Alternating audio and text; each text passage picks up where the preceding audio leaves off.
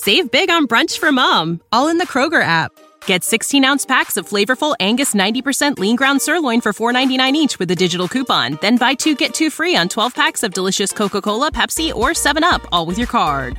Shop these deals at your local Kroger today, or tap the screen now to download the Kroger app to save big today. Kroger, fresh for everyone.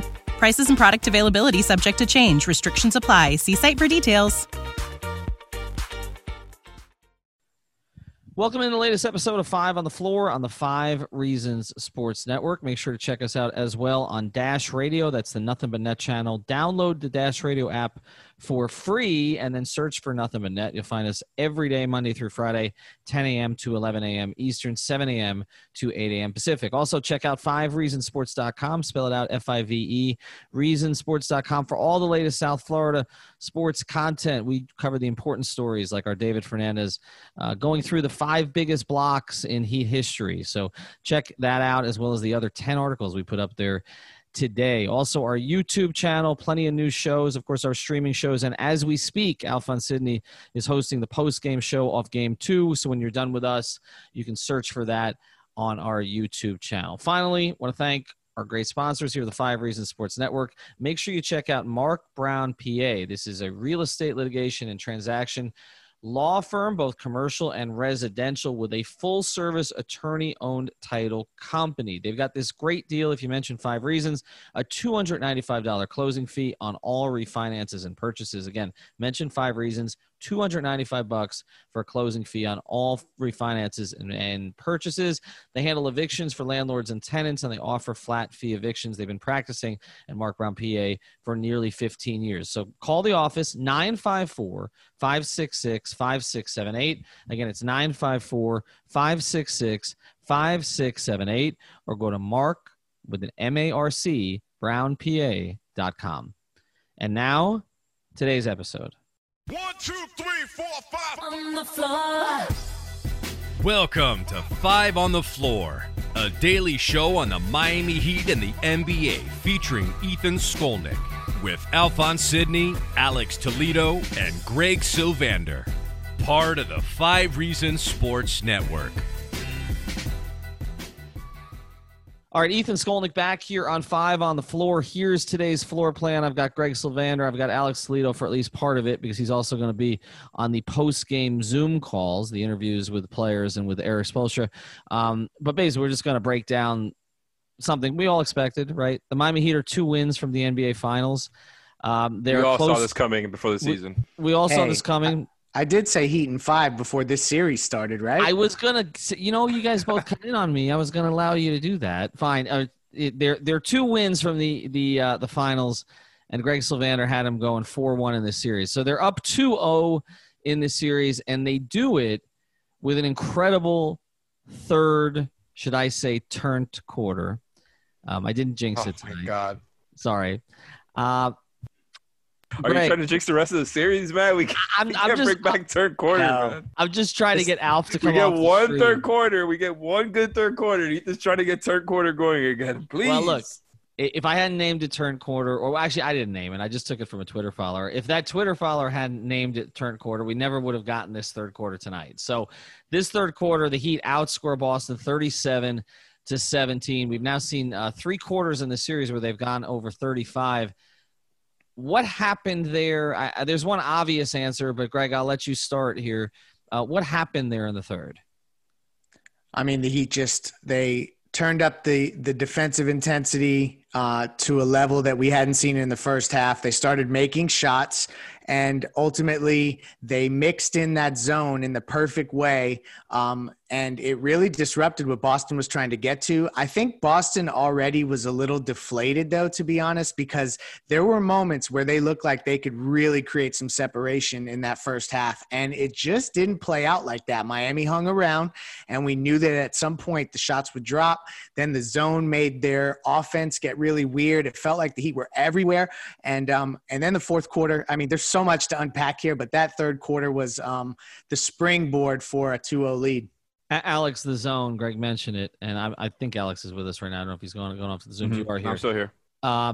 the zone defense, we saw Spoelstra. I mean, it's funny because usually Eric likes to hold something in his pocket to surprise everyone. But a lot of people saw this coming. We talked about it. It was out there in some stories I wrote that the Heat would use some zone where they haven't used it in the previous two series. And then he threw it out there right away in game one. And I was like, okay, that's a little early to show that hand. But then today, not only using it, but something you've talked about a lot, using Derrick Jones for stretches, using Derrick Jones Jr. at the top of it, made it impossible for Boston to get into their offense. Yeah, I mean, the zone completely took them out of their rhythm. And, yeah, we all know they were the most frequent zone team throughout the regular season and didn't do it over the first couple of rounds. But I think there's just no doubting it, right? Like the Celtics scored at a 0.77 possessions. I mean, points per possession against the Raptors, Jesus Christ, with the zone. So this is something that I think we all knew was going to happen. But the fact that the Heat are running it to this like level of execution, and we know that this team isn't the same as the Raptors when you just talk about having defensive personnel up and down the roster, right? Up and down the rotation. And they're executing it just as well, if not better, right? They're up 2-0 on the Celtics team right now. The Raptors were down 0-2. So I just think you can't argue with the results. I really got Kemba and Tatum out of that rhythm. Kemba was the one that I thought was really trying to break the zone, kept trying to go down the middle and create something from there. But Tatum, my God, once that zone got a few possessions in where they couldn't get anything going and they couldn't get any type of rhythm going, Tatum was just giving in. It's almost like the aggression went away. He just didn't look as good. And until they beat it, I just say got to keep running it, man. I don't love it when they do it with the starters because I think that's the type of starting lineup that can really beat the zone. I can figure it out eventually. But, man, it's so good right now. Well, but see, that's the thing about this series in general, Greg. And as we're, doing this episode, Erik Spoelstra speaking, and we'll get you his comments later. The thing about this team is that, they can be a step ahead, right? Because they have enough different directions they can go with this roster or rotation that Erik Spoelstra never really has to be in a panic because – something's beating you in one game. All right, we're going to fix that. But and today they kind of did it between the first and the second and halves. I mean, it didn't even take a between game. They made adjustments in that third quarter. I thought they played Walker differently. But the biggest adjustment, in addition to obviously playing even more zone, was going to Bam Adebayo as a roller. And, I mean, it looked to me kind of like when in an NFL game where you just keep handing it, you've got basically a short yardage runner and you just keep giving him the ball, okay, just running off tackle. That's all you're doing. That felt like what Spoelstra was doing. It was like, okay, if you're not going to stop this, I mean, why do I do anything more complicated? Just keep run and roll with Bam. Spoelstra talked about from literally last September and October about how the depth was a strength and having so many players that are rotation level players, it was a strength. And that was before the trade. After the trade, obviously that's further been accentuated. And you really see that now in terms of not that you're going to necessarily have to go 10 deep with big minutes because, they're kind of starting to get to the point now where you're going to see 5 or 6 guys in the 35-plus minute marks, hopefully, and then you're just kind of sporadically placing guys. And this is where that depth comes in really, really key because Derrick Jones Jr. stepped in today and was highly disruptive. He wasn't perfect at all. There were some bad fouls and some weird plays here and there, but overall, he was super productive. Olynyk gave them some things here and there that I thought were underrated, even though he kind of got in a little bit of foul stuff. But here's the example. Iggy didn't even play in the second half, and they still were able to, pull together a really competent lineup. Well, not only did Iggy not play, but of course, Nunn didn't play in the second half either. And I think that's a trend that we're going to continue to see because Kendrick struggled. I thought that, but Derrick, he was, that's the thing with him. He was disruptive. And I don't know at this point if Derrick Jones Jr. is a guy who can be a consistent 25-minute-a-game player with this particular Heat group. But for these 4, 5, 6, 7-minute stretches where he just, again, changes the nature of the game, we thought we'd see him in this series. And I thought it was time for Eric to get him a little bit more time.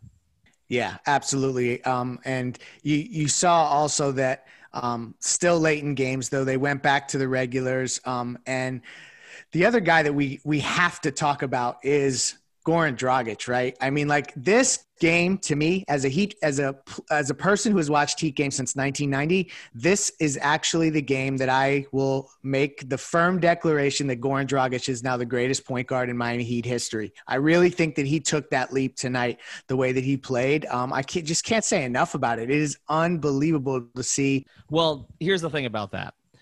We have said, I think, for a long time that Goran had the potential to be the top overall point guard in Heat history.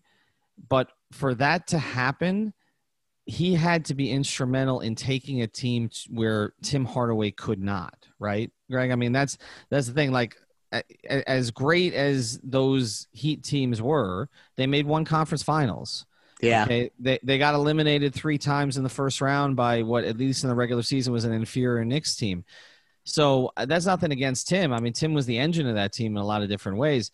But that has been the thing that you kind of separated Hardaway from Dragic, because the Heat have not had great success since Goran came, right? I mean, he played a big role in coming back with that 30-11 run. And, of course, he was a starter on the 15-16 team.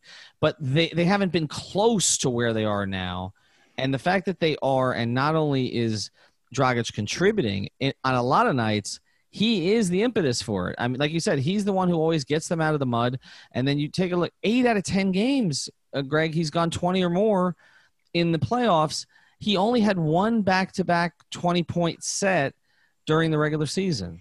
That's the thing about it, is that obviously Timmy, first team All-NBA, and we don't need to go down this road too far because I feel like we need to stick to the game. But with this Dragic thing particularly, Timmy only won one conference finals game, and that was that one Alonzo Mourning guarantee against Chicago. So now, like, Goran even has more conference finals victories than Timmy.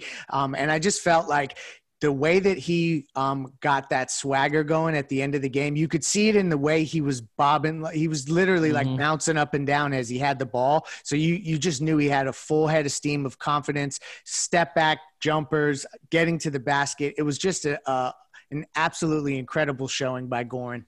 Well, yeah, when you see him get like that, then people say that's Eurobasket Goran. I mean, if you watched any of those games, and I saw him after the fact, I didn't see him at the time, but if you watched any of those games, he had that kind of like leader. He was kind of like the Jimmy Butler on those teams. Yeah, no, you're right. Now he has a Jimmy Butler who can take the pressure off him in that regard, and we are going to talk, of course, a lot about Bam and a lot about Jimmy, but the thing is, it's like Goran feels empowered because Jimmy empowers him, right? Like he's always looking for Goran to take more of the leadership responsibility. And it's not just because he wants to shirk it himself. It's because, I think he sees value in the connection that Dragic has with all the other guys on the team. And I think that's been well earned. All right, let's get to the next part. Is I want to elaborate on this a little bit more. The Bam third quarter, but particularly, again, the confidence that he was playing with, Spoelstra going to that play time after time, and then you saw Bam hit the jumper. You just saw, again, when he's playing well offensively, I feel like the other stuff, which is already great, gets better. Yeah, it's a confidence thing with him. And there was a bucket that he got where it was kind of like a push shot in the lane with one hand that he got to go. And it almost looked like he maybe got hit, but it bounced in, and it didn't look like a shot that was going to go in. And directly after he made the shot, he kind of did this fist pump thing. And the Heat were down at that point, if I remember correctly. But it was like a moment where he got one to go. It was like there was a lid on the basket. He couldn't get a bucket, and it was impacting all of the other elements of his game. And then he woke up, and then they got him a couple lobs. I thought that the play, I think it was it directly out of the half that they got him an alley-oop dunk like that was another key moment. I mean, when we think back to Dwayne in Indiana, he had like a bucket that kind of activated his game. This was a similar night with Bam when he got that bucket, and then everything just opened up, and then he started to, have touch around the rim and getting the and ones and stuff like that. So it's funny how he can go a game and look like he's kind of, going to have a rough performance. And then we look at the box score and he's 10 for 16 with 21 and 10. It's just, That's how he's a star. No, absolutely. But to see him do it offensively, I think that's what Heat fans want to see, because the other stuff we all take for granted at this stage. It should not. But his ability to guard 1 through 5, his ability to make those kind of switches and recover, again, his ability as a playmaker offensively, but just have that scoring edge where he's going towards the basket instead of turning around and looking away from it. And I understand how good the dribble handoff has been with Duncan Robinson and others all year. So obviously there's a reason to do a lot of that stuff where he's kind of the spoke of the wheel, right there at the free throw line. But to see him turn and go every time, no hesitation, I think that's what Heat fans want to see. All right, we're gonna get into Jimmy Butler a little bit and his role, particularly late in the game today. Before we do, though, I want to tell you about another great sponsor of the 5 Reasons Sports Network, and that's U-Break Wheel Fix. U-Break Wheel Fix is a wheel repair and refinishing company located in North Miami with 15 years of experience. They can fix bent or cracked wheels damaged on those streets of South Florida. They've got fast turnaround times on most repairs and will even offer loaner wheels until they fix or refinish your wheels so you can keep your car on the road without interruption or your wheels faded or peeling. U-Break Wheel Fix offers complete refinishing back to factory standards. And if you're just bored with the look of your wheels, U-Break Wheel Fix offers over 5,000 different finishes, including the Vice colors, to customize the look of your wheels. Don't spend money on new wheels when you can renew them at U-Break Wheel Fix. The phone number is 305-748-0112. That's 305-748-0112, or go to ubreakwheelfix.com. And now I'm going to give you tonight's code word. This is the 3rd out of 5 code words for U-Break Wheel Fix for free powder coating on a set of wheels, which is a $600 value. Today's code word is Akpala. Okay, so if you've got the other 2 code words, we're going to need all 5 of those for you to be eligible to win this contest. All right, back with Greg Sylvander here on 5 on the Floor. Ethan Skolnick waiting on Alex Toledo. He's on some of these Zoom calls. Let me read a quick quote here from Eric Spoelstra, Greg. Spo on the first half and what changed.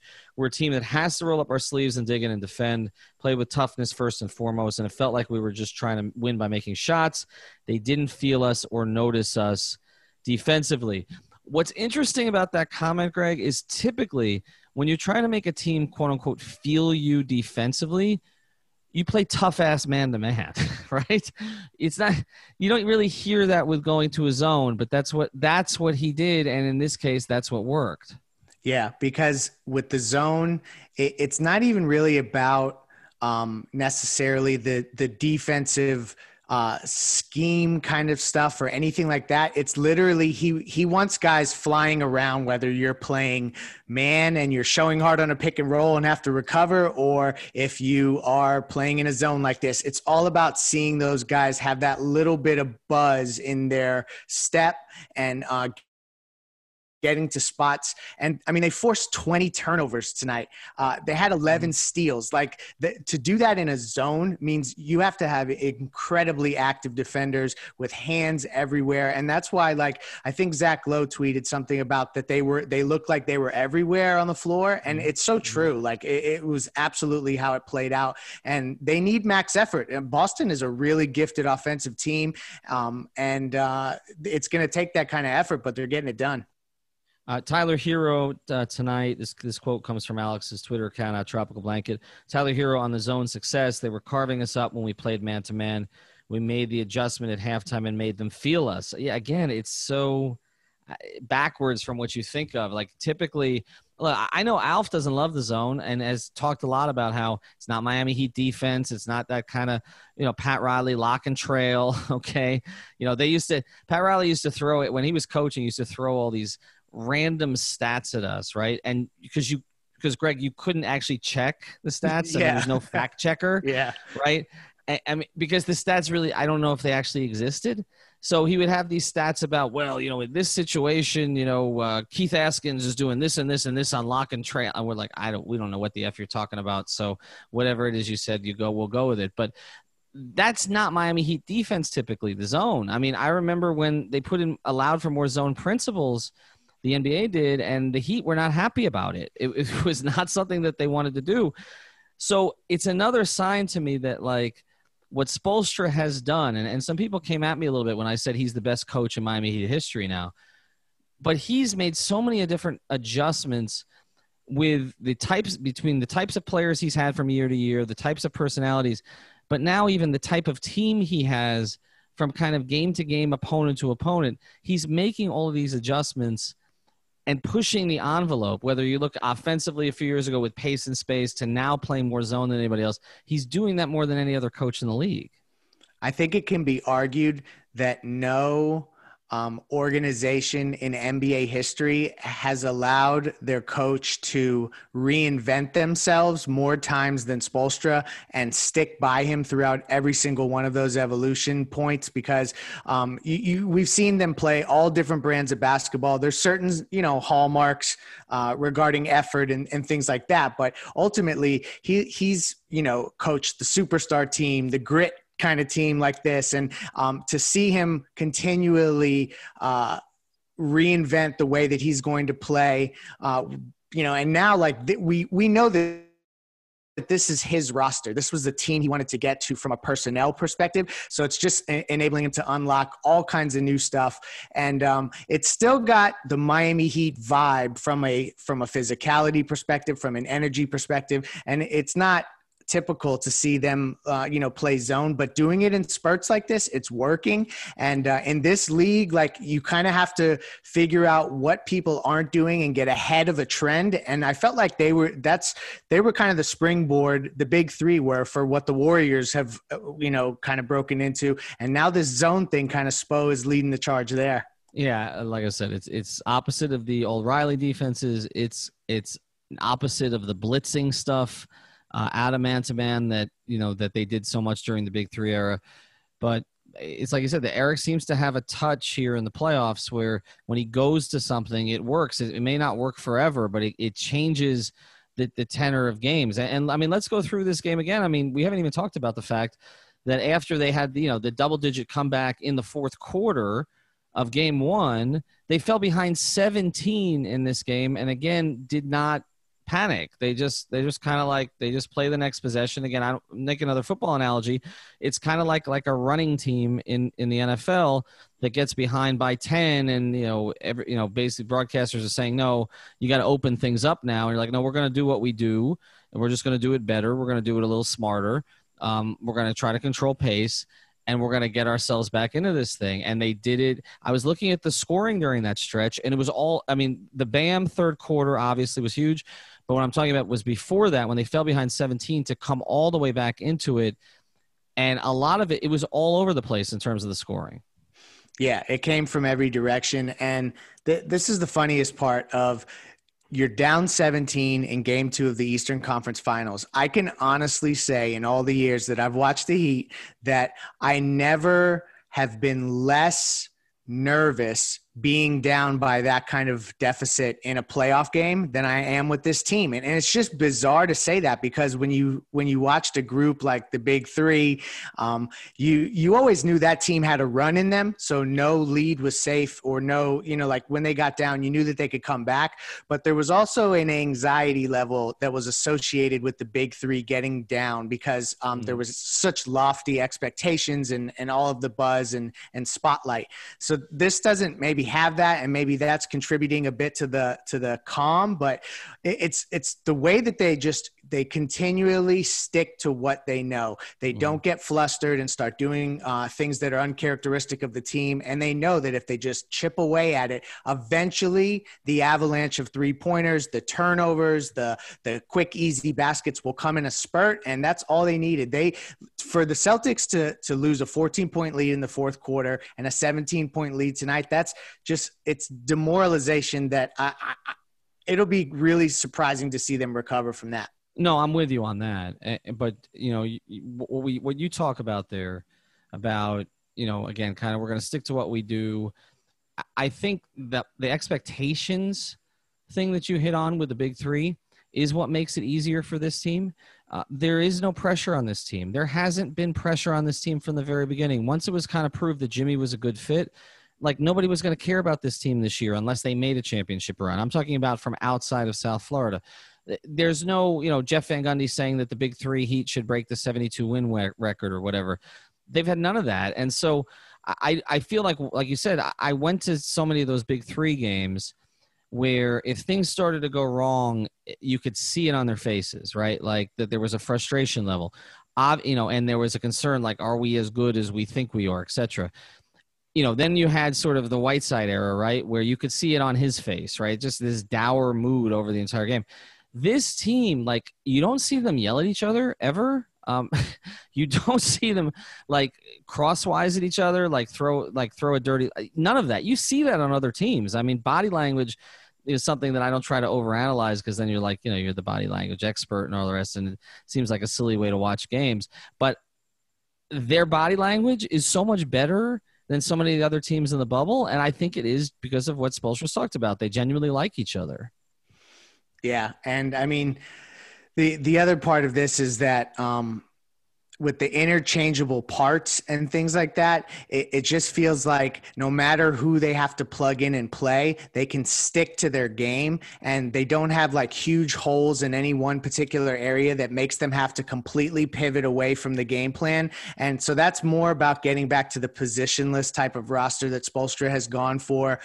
His ability to put, wings at the top of a zone, or have, Bam and Jimmy be essentially the point guards. Duncan finally got off tonight, so you got your shooting back, even though Jay was a little down, and yet they still figure out a way to make it all work. And it's just the interchangeable parts and positionless basketball. More quotes here, Duncan Robinson, and what halftime was like. We definitely had some direct, forceful conversation. It wasn't necessarily emotional as in bad. You're in a battle like this. It comes with emotion. We try to be as direct as possible. And that feeds into what I was just saying too, about the connection between this team. Because when I say that, I shouldn't have said, well, you never see them yell at each other on the court. You really don't. That's not necessarily the issue. The problem on a lot of teams is that if they're not close, if the chemistry is not good, then the intentions are not seen in a positive way. And that is what has differentiated this team from a lot of other teams in terms of its chemistry, is that they trust each other and they will call each other out. And if they won't do it, Udonis is going to do it for them. But it's like when I was talking to people, Greg, before they went in the bubble, and I was like, do you think any of them will opt out? Do you think any of them will play? And the quote I kept getting back was, on Jimmy Butler's team, and I'm not saying that if they had opted out that I would have had a problem with it, but there was just a feeling that this team, everybody kind of falls in line with leadership, but at the same time, everybody has a voice. And the fact that Duncan can come out and say, look, we had some issues, we addressed it at halftime. And obviously then they made the one tactical change in the zone. Yeah. And this also goes back to all that. Without the ones like you who work tirelessly to keep things running, everything would suddenly stop. Hospitals, factories, schools, and power plants, they all depend on you. No matter the weather, emergency, or time of day, you're the ones who get it done. At Grainger, we're here for you with professional-grade industrial supplies. Count on real-time product availability and fast delivery. Call, click Grainger.com, or just stop by. Grainger, for the ones who get it done. BS that we heard about Jimmy Butler as a bad teammate and a malcontent and things like that in his previous stops. And then when he arrived in Miami, we literally didn't see a trace of it initially. All he did was gush about Tyler Hero and Duncan Robinson. And then he said, we already have 2 all-stars. Bam is the other all-star. And he's constantly talking about Goran Dragic being, his, favorite teammate, or there's so many examples of him empowering his guys and standing behind his guys and not making it about him. And it's pretty incredible that what that has blossomed into is essentially all those guys feeling empowered enough to take some of the pressure off of him. It's absolutely a situation where by him doing that early in the season, he now has the ability to go to guys, get in their face, maybe in the locker room, say some things you don't want to hear, but everybody keeps it professional. And it's the calling card of this team now. But that's the thing about Jimmy's situation here, okay, is that not only is there a comfort level in terms of delegating to others in the locker room because he's shown that he trusts them in that way, but he also knows he doesn't have to go into every game and score 30 like a superstar is supposed to do. Now, sometimes it's frustrating. I tweeted out tonight, Greg, early in the fourth quarter, that he had, 8-3-1. I mean, that's a quiet line for an Eastern Conference Finals game. And defensively, he looked good to me. But offensively, he really wasn't pushing the envelope. He, most of sort of their early offense came from, Duncan Robinson forcing himself free. And then you see at the end of the game, again, Jimmy made plays that had to be made. The 2 steals that led to baskets on the other end, including the steal where he looked like a shortstop going in the hole to flip the ball back in. He made big plays at the end. And so to me, the stat line doesn't end up mattering very much. Yeah, I mean, to see Jimmy Butler 6th on the team in field goal attempts in an Eastern Conference Finals game is it's jarring. He did not have a great offensive night, but this is what this team is kind of built on, is that he can have a night like this, come up big late, huge steals, get a couple buckets there, hit. I think he was 6 of 6 from the line, maybe 5 for 5. And essentially you could still gut out a victory in the Eastern Conference Finals. So it's the perfect Jimmy team, that he doesn't have to do that every night, but I think eventually he's going to have to, and he's shown that he can do that in spurts or even for an entire game. Duncan Robinson, I mentioned him briefly. I'm surprised that it took us like 30 minutes to get into him, because he was the guy coming out of game 1 that Heat fans were kind of most concerned about in terms of what they were going to do going forward. Obviously, there's frustration with none, but I think most Heat fans have kind of written off the fact that they're going to get huge contributions from him when he plays. But Duncan, he is, in a lot of ways, the reason that they were so successful offensively in the regular season, all the way through some of the seeding games, and then really didn't have more than, in my view, one really, really strong game in the playoffs, and then 3 that were pretty good and 6 that were kind of throwaways. And then today he has 6 threes.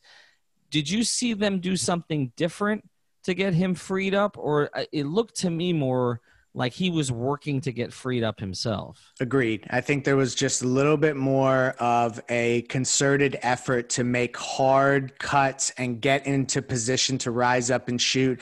He took one shot where I don't even know if he actually even released the ball like from his hands. It was weird. Like he caught it and flung it at the rim and it swished. It was early in the game. And in that first half, when there were moments that they looked like they could really get buried, it was Goran and Duncan Robinson that kind of kept them afloat. Everyone else was playing in a really weird way. And those 2 guys, they were consistent. Duncan to get back on track. What that did was eventually, as the game went on, Jay Crowder was able to get open and kind of make up for some missed threes initially. And Goran too also had some opportunities. And so the gravity plays in there. He had a good game. Also 4 assists from Duncan Robinson. Kind of, that's a huge point that I think is, I don't know exactly who those assists were to. I don't recall, but those are the kind of things that when he's doing any of that combined with a good shooting night, it just opens things up. We're going to go a completely different direction with the end of this episode, because there's something I want to throw at Greg and see where he is on. And also we're expecting to have Alex back here soon telling us about the Zoom calls. So stick around for that.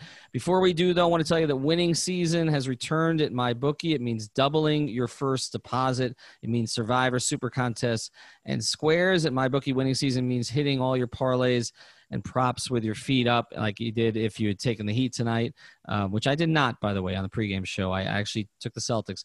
But rejoice, it's time to celebrate NFL season along with the NBA playoffs. So invest in your intuition. Use the promo code 5 on the floor and double your first deposit. New players get up to $1,000 in free play, designed to add more excitement to the sports you love and the games you bet. The website is mybookie.ag. Again, that's mybookie.ag. Use the code 5 on the floor. All right. Here's what I want to throw at you, Greg. We have been talking all season and into the playoffs, into the bubble, strangest season in NBA history. I mean, we're going to be by next week a year from the first day of training camp. Okay. But we have talked all this time about the Heat and where they need to get to in future years, right? Keeping the cap space open for 21. Making sure they were flexible next year, even while making the Iguodala Crowder trade, all of that stuff. What if I was to say to you that this year this moment, and I thought this before they went up 2-0, okay, is the time to do it. Because not only do you have other teams that are going to be rising in the East, like, for instance, Brooklyn, which is obviously going to get in the mix here, but you also have this year, in my view, what is probably the worst version of the Lakers you're going to see for at least the next 2 or 3, provided that Anthony Davis resigns, because I do think there are some things they can do to add a third star here going forward, okay? And you also, on the other side, of course, have a Denver team that I don't think any of us, as gritty as they are, as much respect as they deserve for what they've done, I don't think anybody believes that they're a fully formed team that's really ready to win a championship. So what if I was to say that this right now is the best chance? You mean like this team playing in this playoff run right this moment? Right this moment. Like, because I don't feel like Heat fans were like, I don't know, thinking championship, okay? Even through beating Milwaukee, okay? I think it was like beat Milwaukee, made an impression on Giannis, okay? It's a tremendous story. We proved that we're better than everybody thinks we are. Okay, now we have Boston in the Eastern Conference Finals, but it's different than the Big Three era where it was always looking ahead to, okay, can the Heat win a championship this year? I don't think, and I don't think most Heat fans 2 weeks ago were even thinking that was a remote possibility. And what I'm saying to you is they're here now. Like, it's unbelievable. I can't quantify it. It's a situation where we've always been thinking 2021, right? It's always been about guiding to that summer. And then it became 2020. And in terms of like that, you also had the flexibility after the Iggy and Crowder move to also have max space this coming off season. So you thought, okay, maybe if they saw the opportunity to strike while the iron's hot, they would roll it up and move it up a year. And now they're 2 wins away from the finals when before these 2 games, this season was a resounding success. They are swimming in a gravy boat. There used to be the banana boat. This team is like it has the gravy boat because this is all gravy now, house money. And you're right. Like the more that you look at the matchups, you can make a case the way that they've handled Milwaukee, the way that they've started out on Boston now, that it's not a shock at this point if they were to take this all the way. And it's so unprecedented. I almost have trouble, putting it into words because it's a situation where it reinforces that Riley is not going to rush this. He's not going to just, consolidate 2 or 3 guys and go get a superstar immediately because he doesn't have to. This is a finals contending team as constructed. So it's all about patience at this point. It's the perfect position for the organization to be in heading into the 2 summers. Well, and it's also been this incredible audition, right? Like if you're auditioning to be the place that stars in the league want to go, could this have gone any better?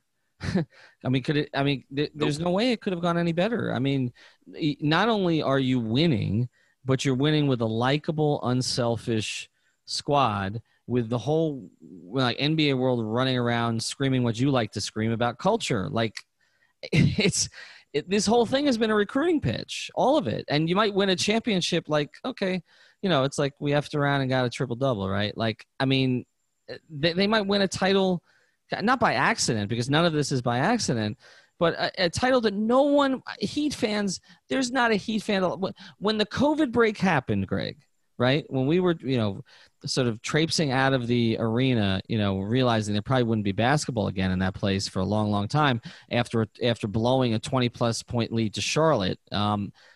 When we left that arena, there wasn't anybody who thought, well, if they come back in 2 weeks and they play, the Heat are going to win a title this year. And that wasn't happening. No, not at all. It's even more it would be like the 03-04 team going there in terms of like what your expectation level was heading into a playoff. You just even the 06 team, they went into that season with championship aspirations, and then it got kind of weird, 52-30. You didn't know if they really had enough to get it done, got down 2-0 in the finals and pulled it out. So it felt like it was like you didn't see it coming because when you get down 2-0, you don't expect to win a series. But this is something completely different because the ceiling on this team has been raised in such a short window that it becomes like an all-time Riley team and an all-time Heat team regardless at this point. Yeah, I would think so. And we keep getting to the point in a series. This happened with Milwaukee, where you're going from, oh, wow, this is a difficult series, to, oh, we're at a point now where, we'll be pissed if they don't close it out.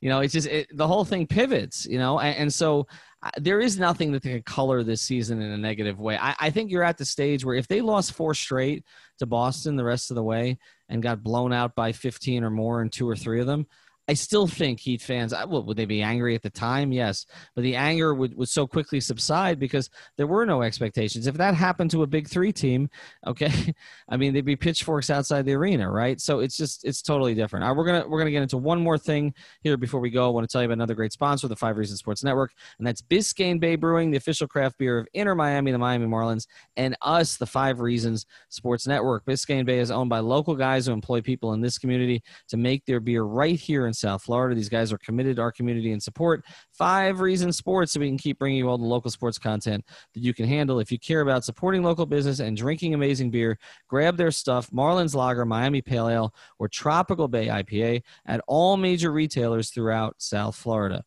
Biscayne Bay Brewing, it is the beer we're drinking at 5 Reasons Sports. All right, you said something earlier, and I want to let you close on this. You basically said that you think at this point Boston will be broken. I think looking back at those Celtics teams that we are more familiar with, the Pierce, Garnett, at the time KG, Rondo, Perkins teams, with those teams you never really felt like they would just crumble. Like if they got down 2-0 in a series, like those efforts were not going away, okay? They were going to fight you till the end of it. We don't really know about this Boston team, right, Greg? Like, I mean, last year they would have quit because Kyrie and everything else that was going on, they would have quit. How are you so confident that they're going to be sort of broken by what's happened the first 2 games? I mean, when I say broken, I think that, obviously I don't think the Heat are going to sweep or anything like that, even though I said 5. It's more about this. It's that when you have a group of young players that are relied upon so heavily for Boston, as well as a guy like Kemba, who hasn't ever been in this kind of situation. I just feel like it's a real uphill battle to think that now they're going to, get 4 out of 5 in this series. So it's a daunting position to be in, coming off of a 7-game grueling series that was, the emotional highs and lows were all over the place. So to now have those leads, feel like you're in control of games, and then be down 2-0. I just feel like there's just that mixture. They don't have like those playoff tested vets, or even like a guy like a Rondo that was that could rally guys. Like who is that guy on this team that says I've been there before and we can come back from this? No, it's supposed to be Marcus Smart. And yeah. I don't know if you guys – I just came back. I don't know if you guys have talked about this already on what Gary Washburn has been tweeting about Marcus Smart, screaming at everybody in the Celtics locker room. Have you guys touched on that yet? We have not, so fill us in. Oh, okay. Here we go. So here we go. Marcus Smart is screaming in the Celtics locker room, and there's a bunch of arguing going on. Smart comes out, say, quote, "Y'all on that bullshit. Team is imploding." Smart is in bathroom, and there was still screaming coming from locker room. Wow. Hold on. There's more. Go ahead. The Celtics will not practice tomorrow, says some players, including Smart, have left. Smart declined to speak with media. These are all Gary Washburn tweets, by the way. Been outside a bunch of locker rooms in my days. That was as raucous as I've ever heard. Argument is continuing. Locker room still closed. Smart wasn't the only one yelling. There were definitely items thrown and a lot of yelling. Yeah, so like I said, they're broken. Okay, you just took it back. You can't say they're broken, then take it back, and then say they're broken again. You can't do that, Greg. I'll say this. That really surprises me, because that speaks to deeper-seated issues on a team. Like, if you're going to get that upset late, there's something that's been festering for a while. Like, maybe it's somebody who's, not fulfilling defensive assignments, or maybe it's somebody who's not making the extra pass. Like, that's typically when that stuff happens. So, but it surprises me with this group, because you haven't really seen – have you seen any signs of them fracturing in it? When I watched them in their Toronto series, I thought, considering everything, they hung in there pretty well together. I mean, they gave up a miracle shot at the end of the game, and they ended up coming back later that series and blowing out Toronto by 25 in the first half. So that surprises me a little. I don't even know what to say. I can't believe that they would get to that place, particularly a Brad Stevens coach team, everybody. I mean, how could this happen? It sounds like it's a complete lack of culture on their side, particularly at the end of this game. But, you know, it could be – Brad Stevens isn't controlling that room, Leif? Right, exactly. But is that a saucy nugget? Is that, can we go with that? Brad Stevens has lost control of his job, of his team. It's perfect. It's just wonderful. But no, Marcus Smart probably is calling out guys. Tensions run high, emotions are up.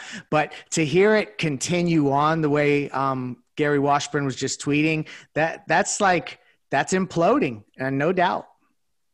Alex, what else came through on the calls? We read a couple of the quotes, but what was meaningful to you? I mean, more of the same from Jimmy when it comes to the business mindset. He keeps saying, we haven't done anything yet. All we're thinking about is winning it all, and talking about it could just as easily be 4-2 if we don't really start. I mean, if we stop, executing the way we have. I think more of the same, which is what, we've heard from him this whole time. I think Duncan was feeling good. He was talking high on everybody. And by the way, back to Jimmy, because I'm remembering some of these things as I'm talking about it. Mm-hmm. He is out there naming everybody that does like specific things. So like he'll be asked about the zone and he'll start naming players and kind of saying, oh, they did great in this, they did great in that. He'll start breaking down the game in a lot of detail, which I feel like he tends to do after wins, and he's still really excited. And I love it, man. It's like every time he's out there talking, he's empowering his guys. And it comes off in the game style, too. Like the way that he plays. We got Dos Minutos from Heat Twitter kind of said something where it's like, yeah, I've gotten used to the way that Jimmy plays in the first quarter when he's overpassing and trying to get everybody set up.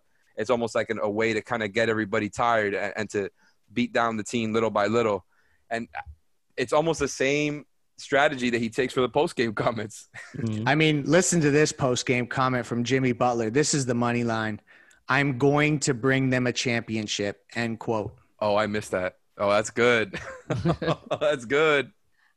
I told you when you talk to people around him, around Bam, they believed they could come out of the East. I think we talked about that, on the pod when this thing started.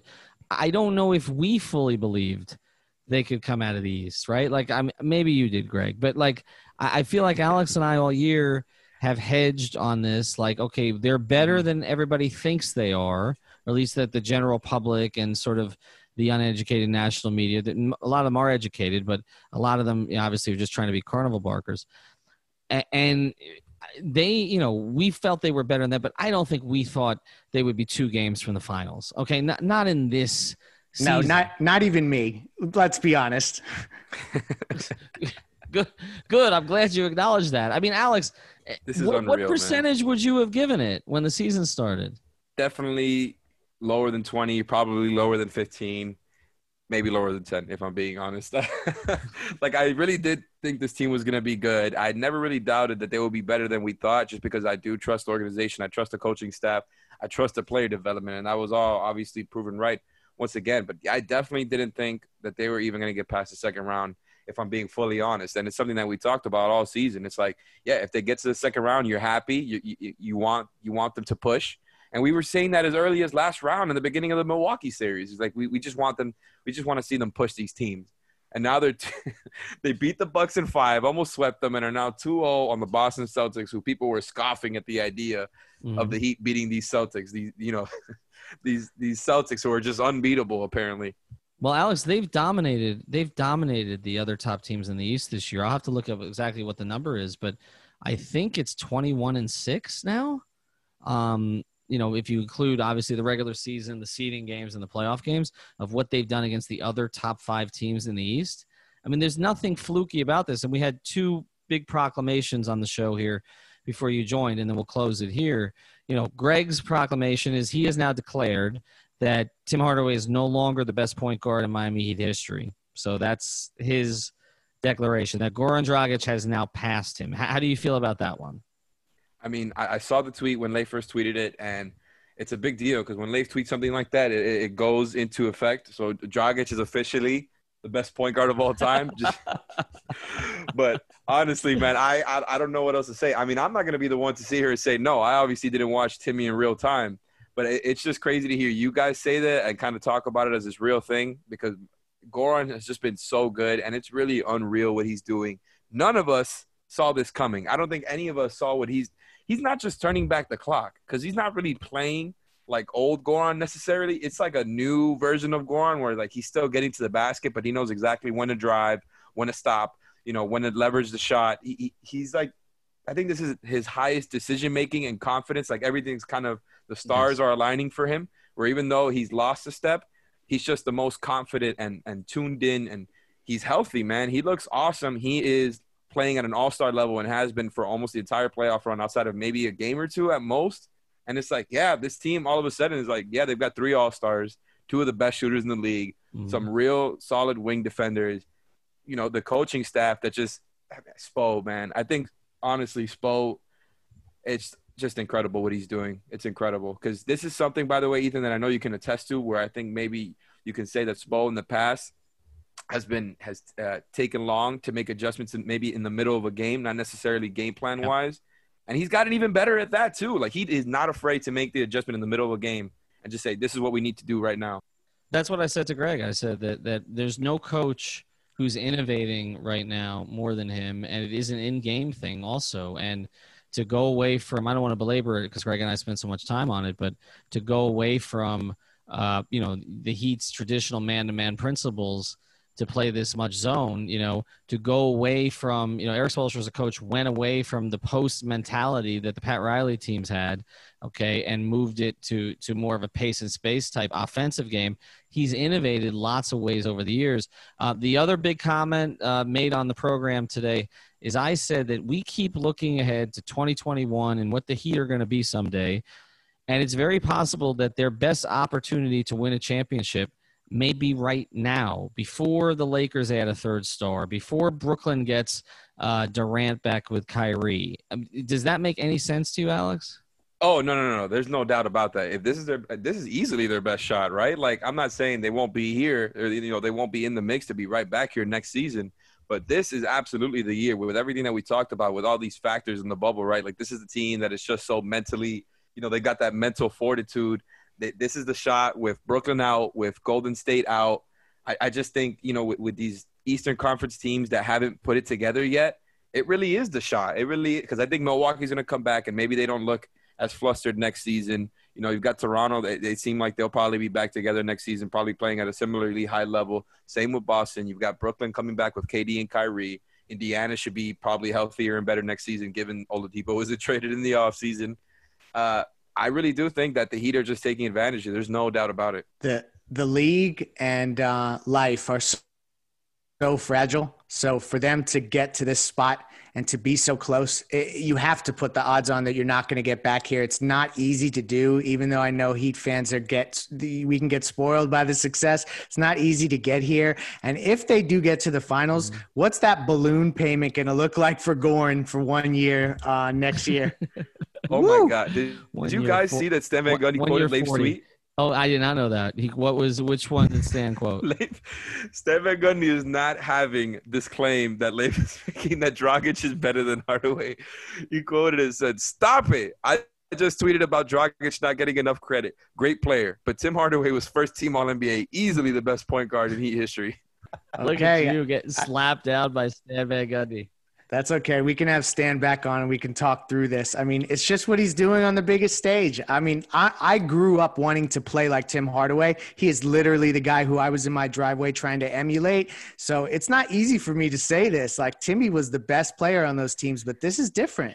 I'm coming around to where you are. Like I said earlier, the one thing Tim was not able to do was get to an NBA Finals with this group.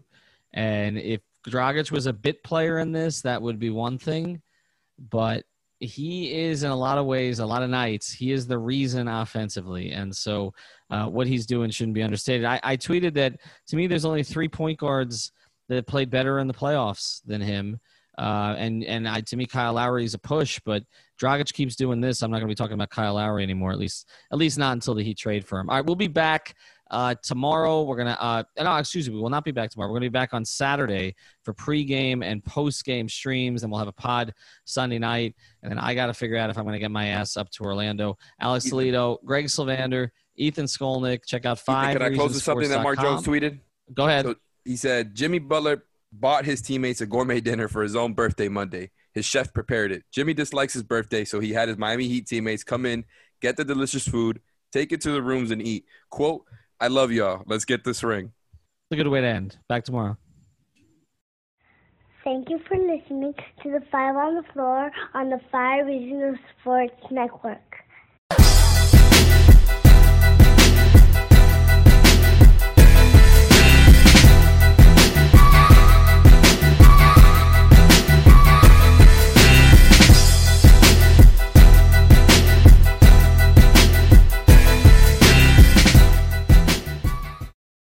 For the ones who work hard to ensure their crew can always go the extra mile, and the ones who get in early so everyone can go home on time, there's Grainger, offering professional-grade supplies backed by product experts so you can quickly and easily find what you need.